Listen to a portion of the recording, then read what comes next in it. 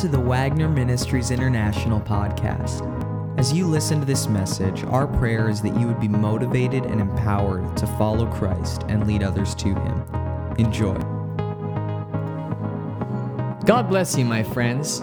This is Evangelist Kevin Wagner, founder of Wagner Ministries International, welcoming you to our podcast today. On our last podcast, we saw Peter's miraculous escape from prison, the way that God rescued him just in the nick of time from certain death. We learned that our prayers are needed and critical in moving God's hand to bring about great, even miraculous things in our lives today as well. I also encourage you to consider what in your life is keeping you chained, like Peter was, in an emotional prison that is keeping you from moving further along in your life with God and others. I truly hope that you will take these emotional bondages to Jesus and ask Him to release you as He did Peter, so that you can move more completely into the abundant and full life that Jesus wants you to have. Today we finish the end of Acts chapter 12. In our last podcast, you remember we ended with Peter's escape and the guards in King Herod's frantic search for him. We also began to see the type of man that King Herod was. Today, we're going to see more completely the dark face of this first century tyrant. Let's read Acts 12, 18-25 together. In the morning, there was no small commotion among the soldiers as to what had become of Peter. After Herod had a thorough search made for him and did not find him, he cross-examined the guards and ordered that they be executed. Then Herod went from Judea to Caesarea and stayed there. He had been quarreling with the people of Tyre and Sidon. They now joined together and sought an audience with him. After securing the support of Blastus, a trusted personal servant of the king, they asked for peace because they depended on the king's country for their food supply. On the appointed day, Herod, wearing his royal robes, sat on his throne and delivered a public address to the people. They shouted, "This is the voice of a god, not of a man." Immediately, because Herod did not give praise to God, an angel of the Lord struck him down, and he was eaten by worms and died. But the word of God continued to spread and flourish. When Barnabas and Saul had finished their mission, they returned from Jerusalem, taking with them John, also called Mark. Friends, we can often learn valuable lessons for living by observing the lives of other people. Children watch parents. Parents watch Oprah. I watch Don Cherry and Hockey Night in Canada, and the list goes on.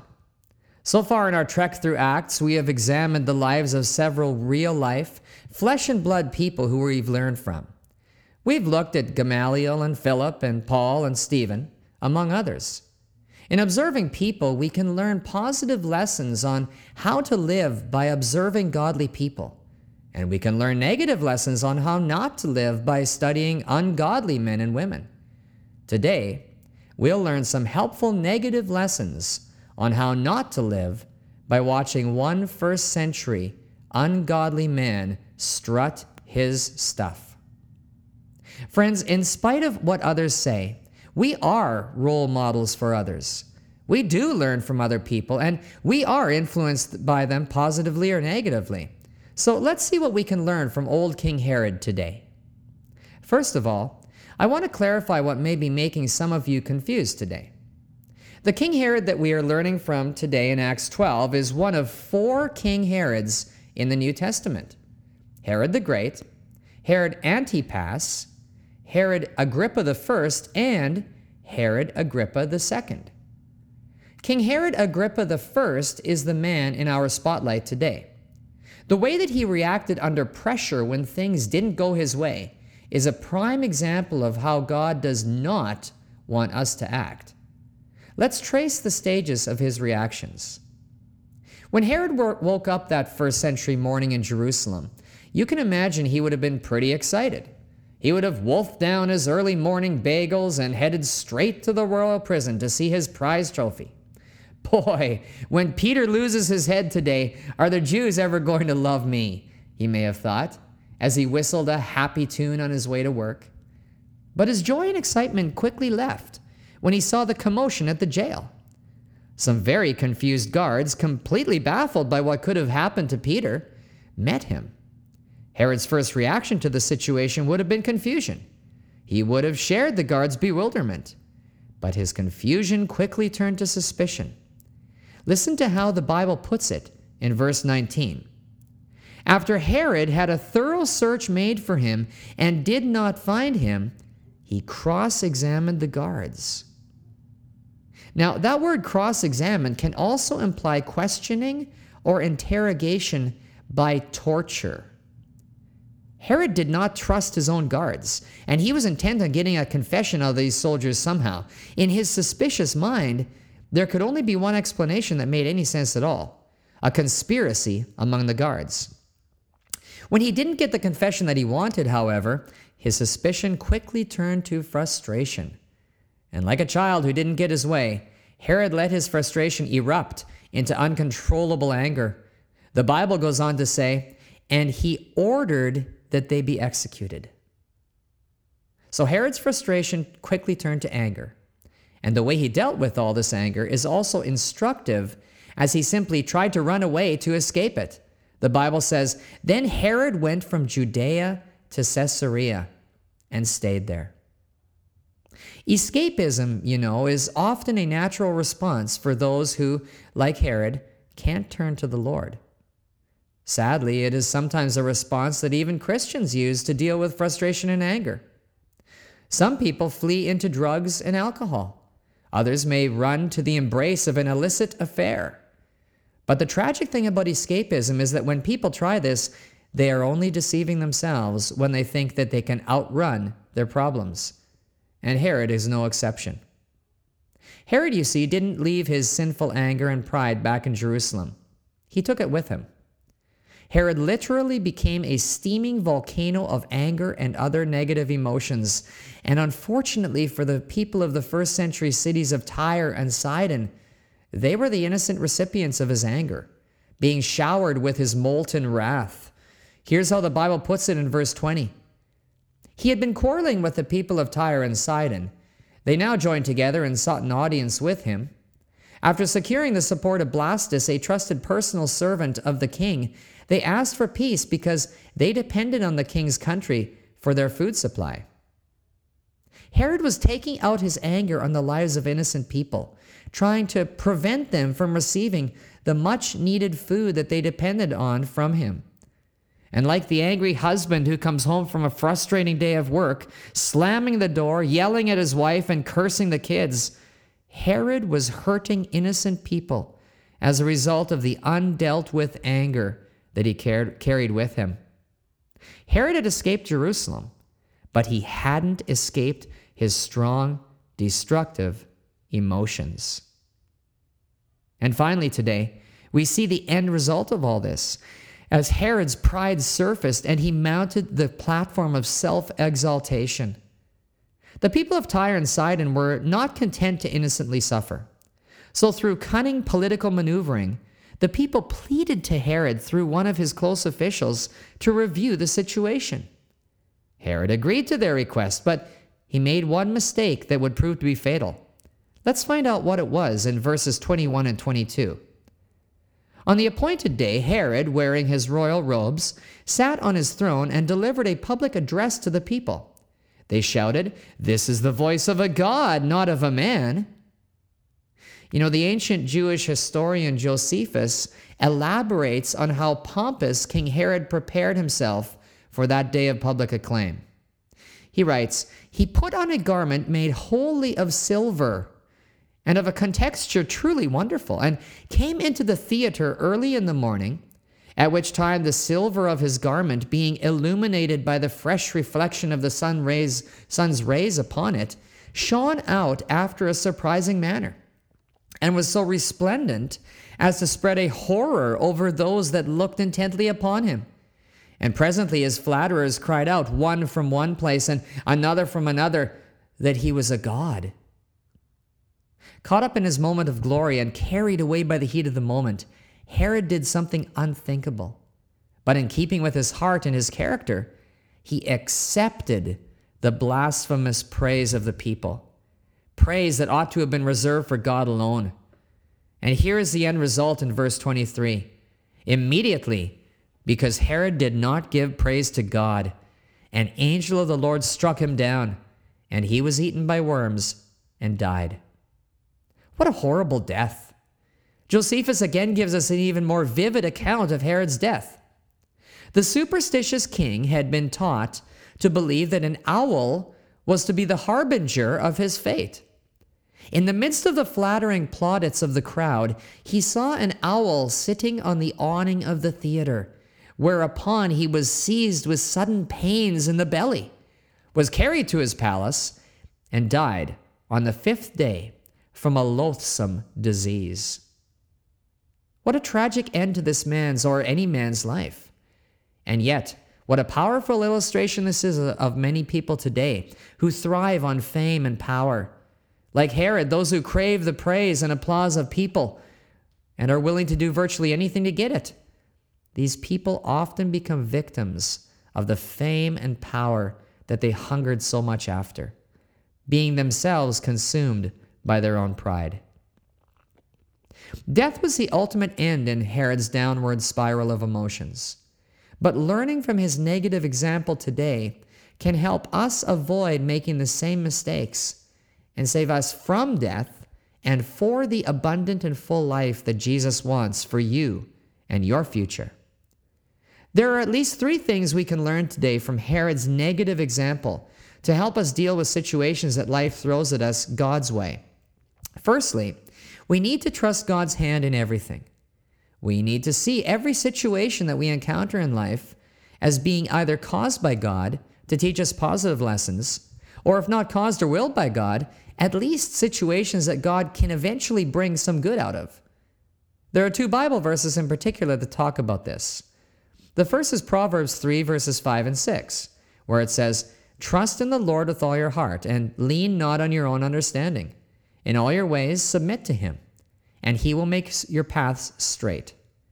The other is Romans 8:28, "And we know that in all things God works for the good of those who love him, who have been called according to his purpose." Both these verses, contain awesome promises that can help us greatly in our day-to-day living. Herod didn't choose to trust these promises. He refused to acknowledge God somehow working for good in every situation of his life. That's why, when he saw that Peter had escaped, he panicked, got confused, suspicious, frustrated, and angry. If only he could have realized that Peter's escape was part of God's plan, he would have been spared all of this stress and anxiety. And it's the same in our lives. If we are truly able to trust God's promises about bringing good somehow out of every situation we encounter, then we can face each of these situations with hope and confidence instead of being overwhelmed by negative, destructive emotions. Another thing we can learn is to handle pride God's way. Many theologians agree that pride is probably the foundational sin in each of our lives. It is the basis from which all other sins grow. We can see Herod literally being eaten up with pride before his pride led him to even being eaten alive by worms.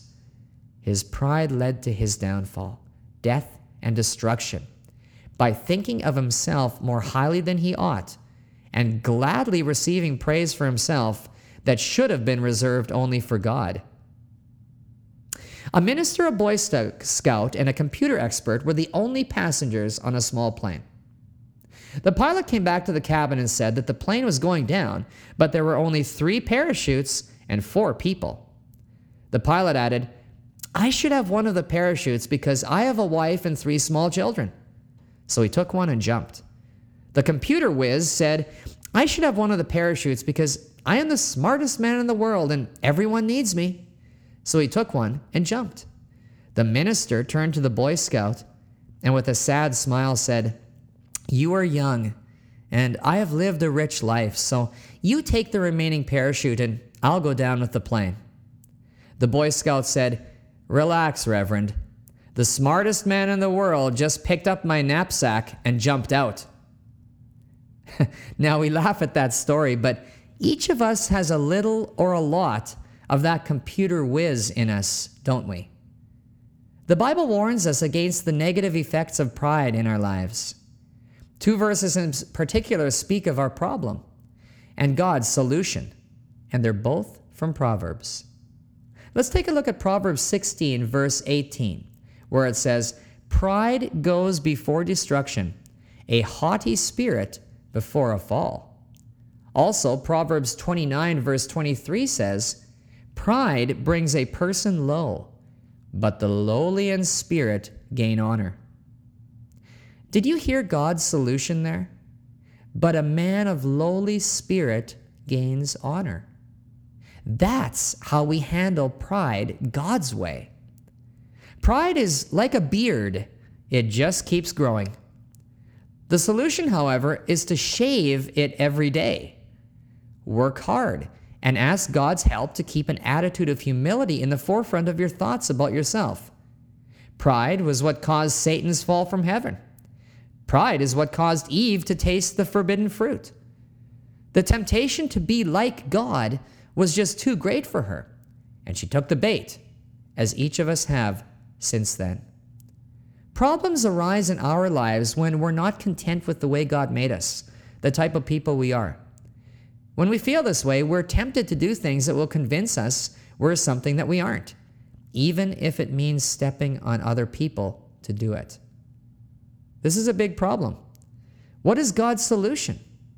Shave back the pride every day. Work hard at maintaining an attitude of humility in your life. The byproducts of humility will be peace and contentment about yourself and who God made you to be. Things that so many people today, perhaps you, are seeking in life. So trusting God's hand in everything and handling pride God's way are two things we can learn from Herod's negative example today. The third thing is this: handle anger God's way too. A boy once asked, "Dad, how do wars begin?" "Well, take the First World War," said his father. That got started when Germany invaded Belgium. Immediately his wife interrupted him. "Tell the boy the truth. It began because somebody was murdered." The husband drew himself up with an air of superiority and snapped back, "Are you answering the question or am I?" Turning her back upon him in a huff, the wife walked out of the room and slammed the door as hard as she could. When the dishes stopped rattling in the cupboard, an uneasy silence followed, broken at length by the son when he said, "Daddy, you don't have to tell me anymore. I know now."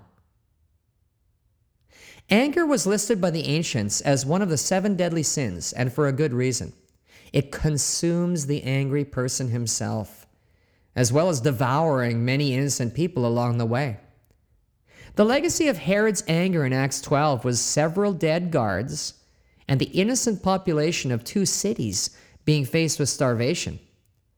And none of us are immune from the effect of this potentially cancerous emotion. So like pride, anger poses a big problem in our everyday lives.